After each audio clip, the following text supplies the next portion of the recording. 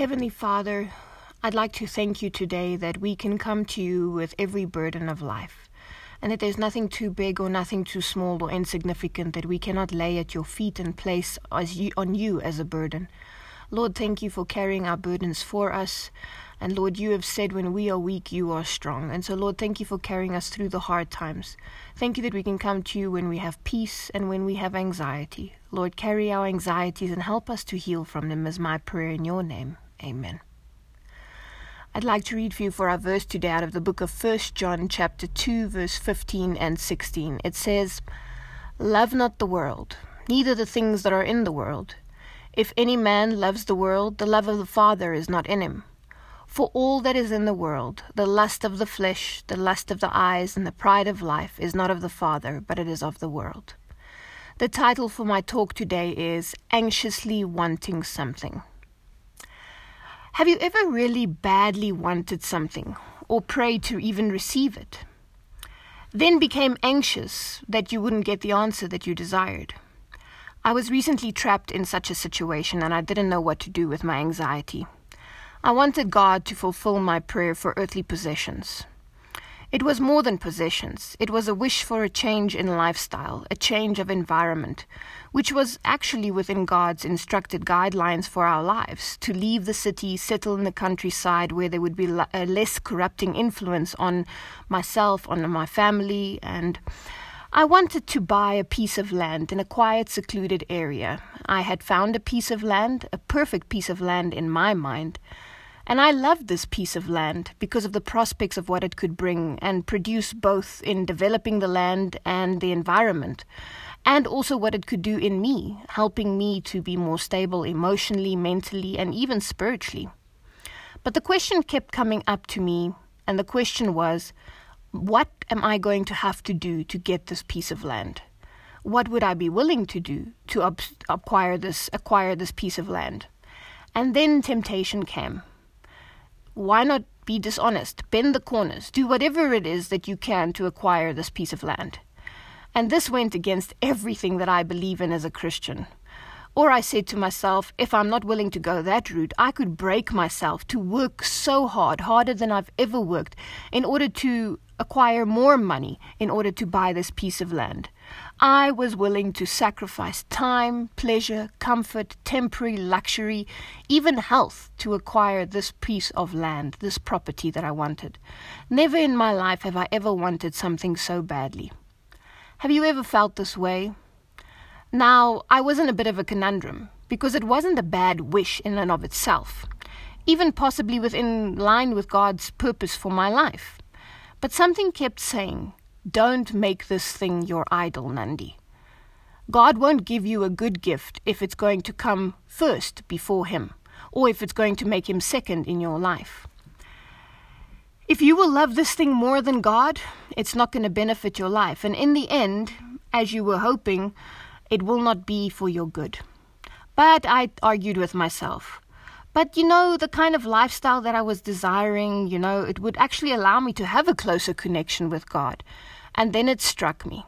It's not the land and getting the land that was the problem, but it was the extent to which I was willing to go to get it, to sacrifice integrity. But it was the extent to which I was willing to go to get it. Sacrificing integrity, my relationship with God, time, and even possibly my mental and physical well-being in order to acquire this piece of land. And a horrid thought popped into my head. Nandi, you would die for this land, but would you die for me? Would you be willing to invest the same kind of energy, time, and money, even your health, for a project for God's kingdom that doesn't benefit you personally? And the answer was unfortunately probably not. I wanted to be in that kind of headspace where I would be willing to sacrifice everything for God, but I knew that my desire for sacrificing for Him wasn't as strong as it was for sacrificing for this piece of land. God had directed me to understanding my predicament during my morning devotions, and it hit me like a ton of bricks. I would sacrifice so much for an earthly home and an earthly piece of land, a place where I could feel closer to God. But was I willing to do the same for a heavenly home, for a heavenly land, or a place where I could permanently be and feel close to God? I wanted a small piece of heaven on earth right now, But would this little heaven on earth not make me forget my true heavenly Father and my true heavenly home? And these verses strengthened my thoughts. Proverbs 6 verse 33 says, "But seek ye first the kingdom of God and his righteousness, and all these things shall be added unto you." Matthew 16 verse 19 to 21 was the verse that I read that morning. It says, "Do not store up for yourself treasures on earth, where moth and rust doth corrupt, and where vermin destroy, and where thieves break in and steal. But store up for yourself treasures in heaven, where moth and vermin do not destroy, and where thieves do not break in and steal. For where your treasure is, there your heart will be also." And I knew where my treasure was at that moment. It was on that piece of land, and that's why my heart was there. Biblical examples of people popped into my head. Hebrews 11 verse 8 to 10 says, "Abraham lived in tents, even when he reached the promised land, because he was looking forward to a home that was not of this world." You see, his affection was not on this world or worldly things. Luke 9 verse 58. I thought about Jesus, where he said, "Foxes have holes and the birds in the air have nests, but the Son of Man has nowhere to lay his head." Jesus didn't have any earthly possessions to distract him from his mission. He didn't even have a permanent home that he could call his own. He was always dependent on the wayfaring of people to invite him in. And then the verse that I started off with, 1 John 2 verse 15 to 16. "Love not the world, neither the things of the world. If any man loves the world, the love of the Father is not in him. For all that is in the world, the lust of the flesh, the lust of the eyes, and the pride of life, is not from the Father, but it is of the world." You see, the problem for us is not wanting good things or even loving good things. But it was, for me, the focus of my love. Was my love focused on God first, my Savior, my heavenly home, and preparing for that piece of land? No, my love was on earthly things. Was my love for God and heaven deeper than the love and the want and the need of this peace and land? And at that very moment, I can confess that it was not. The honest answer was no. At least not in that moment. You see, I love God, and all my life long I can remember I've always wanted to do His will and His ways and what was good and what was right. But did I at this moment anxiously want God in heaven? My question to you is, do you strive with all that you have to gain heaven? Was I striving with all I have to gain heaven, to secure a relationship with my Heavenly Father? In life, we can make idols even of good things, and I think that I was in danger of doing that. Thank God that He spoke to me through my devotion. You see, we can honestly, desperately want things that are good, but if it comes first, if those things and that desire for those things supersede our desire for God and heavenly things, then those things have become idols in our lives. In life, we can make idols out of good things like relationships that we desperately want, homes that we desperately want, jobs, education that we desperately want. Don't get me wrong. Desperately wanting something isn't sinful, but when your desire for this person or thing or position outweighs your desire for God and heavenly things, then you have made that thing your God or your idol. It becomes an idol because it's taking the place of God in your heart and your mind, where He should be first on your throne. He should be first in your mind and in your heart. The Bible warns in a prophecy in the church of Ephesus, where it speaks about us not letting go of our first love. This church did. Revelation 2 verse 4 said, "Nevertheless, I have this against you," speaking to the church of Ephesus, "you have left your first love." God was softly saying to me, "Okay, Nandi, wanting that property is okay, but now learn to love and want me in the same way and even more." God was reminding me to taste and see that the Lord is good. Not just that the Lord is good, but that the Lord is better. Better than relationships, better than houses, better than lands, and better than possessions. Now you may think, I've learned something about Nandi today. Nandi loves money. Nandi loves fancy, expensive things. Nandi loves property. But you see, this was not the case. The land that I wanted to buy was very cheap. The house on it was basically a shack, hardly worth being called a house. As a matter of fact, the bank told me that they don't consider it a house. It's a shack that should be demolished. So it was not treasure or wealth that I craved. It was a simple down-to-life, down-to-earth lifestyle in nature, amidst the mountains, where I could plant my garden, wake up and be amongst God's creation. Not a bad dream, I said, and very much, I believe, in line with what God wants for his people. A simple life, an easygoing life, a life free from debt, a life where you can have a self-sustained kind of living where you eat off the land like in the olden days. The problem was not the outcome or the land, but my divided attention, my divided love, and what that love almost made me do as a child of God, made me almost sin and compromise my integrity. What are your desires, your dreams, your wants and affections doing to your spiritual, moral, physical, and mental well-being?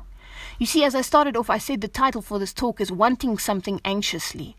I wanted this so anxiously, it affected my mental well-being. I believe that anything that supersedes our love for God in our hearts becomes an idol. I realized that I needed to change, and I promised myself that I would learn to anxiously love God in the same way, that I would learn to lay awake panting and longing after him, that I would pray and fast for him the way I was doing for this land, that I would try every possible way to be with him the way I was trying to be at this land, that through my day he would be on my mind like this land was on my mind, that I would seek to be excited about him and talk about him the way I was talking about this land, that I would request prayer requests in order for me to reach my heavenly home the way I was praying for my earthly home. You see, I had to heed the biblical warning that those who want to get rich fall into the temptation and the trap and into many foolish and harmful desires that plunge people into ruin and destruction. This is what 1 Timothy 6 verse 9 and 10 says. So I withdrew my heart and my affection from the land. The offer that I put onto the land I withdrew as well. And I prayed to God and said, if it is his will, I believe he will open a way for me not to destroy my health, my integrity, or my bank account in order to get this piece of land. You know the interesting thing that happened? My anxiety immediately subsided. All of that anxiety that I felt, that worry, that fear that I wouldn't get this land, this thing that I wanted so badly, it all went away. I promised that I would invest more in God and his kingdom. And the funny thing is, there wasn't any anxiety involved in that pursuit. The funny thing is, anxiously wanting God doesn't give you anxiety. Anxiously wanting the things of this world causes a lot of anxiety. Believe me, I know.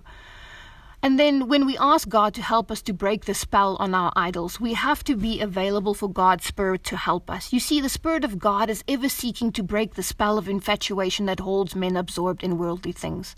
God wants to help us to break free from that infatuation, that almost covetousness of things of this world, and to awaken us to a desire for imperishable treasure.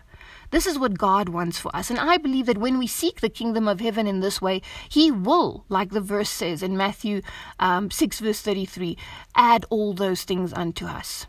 Hebrews 11 verse 6 says, and without faith it is impossible to please God, because anyone who comes to him must believe that he exists and that he rewards those who earnestly seek him. I'm twisting this verse a little bit, but I believe that this verse is saying that we should anxiously seek God and search for him, and God will reward us. What will be that reward? I don't know, but I know it will be beautiful. He says he rewards those who earnestly seek him, who anxiously seek him. Our anxiety should not be for worldly things, but it should be for God. You see, it's not about discrediting the things that we want or like or desire, but we need to learn to behold something better. Better than those things, those desires and likes that we have. Behold God's goodness in all that he is and was and will be for us. Behold and search for something better. Search for God. I demolished my idol. Was it easy? No. But I decided to focus my desires and wants on my true God and worshiping him. And I believe that one day God will reward me by seeing him face to face. My true God, my true, if I want to call it, idol. You see, salvation and eternity should be our focus. And all the extra treasures that God gives us while we're on this earth, we should thank him for. But be careful that you don't destroy your mental, your moral, your physical health by chasing idols. Do not sacrifice your God-given powers in pursuit of obtaining things that you will end up loving more than God. God deserves and claims our first and loftiest thoughts and our first and loftiest and holiest affections. This is what God wants from us. Our love and our desires and our anxiety should be focused on him and on nothing else. Look at the story of the rich young ruler. When Jesus told him to sell everything that he had and follow him, he chose that which he loved. that which he had worked hard for, over a companionship with Jesus, because he hadn't invested in his relationship with God. Because where his treasure was, that was where his heart was. Look at the parable of the kingdom of God being compared to a hidden treasure. It says that when that treasure was found in the field, the person went and sold everything, bought that piece of land to obtain that treasure. That treasure is the kingdom of God. God is saying through this parable that we should be willing to give up everything, that we should be willing to kill ourselves to get that kingdom of heaven, to get that relationship with God. That's where our anxious want and desires should be. So I have prayed for God to help me to grow into that desire, where I will give up earthly things to gain heavenly treasure, unlike the rich young ruler. So my challenge to you is that maybe my testimony will encourage you to start investing anxiously in God and his kingdom and a relationship with him. That you will start learning to fall in love with God, to taste and see that he offers far more exceedingly happy joys than earthly possessions and positions and relationships. Build something beautiful between you and God that cannot be destroyed or stolen by thieves, or moth or rust can corrupt. Place your affections on things that are lasting, on things that can bring you true joy, not just for this earth, but for the world to come. May God bless you.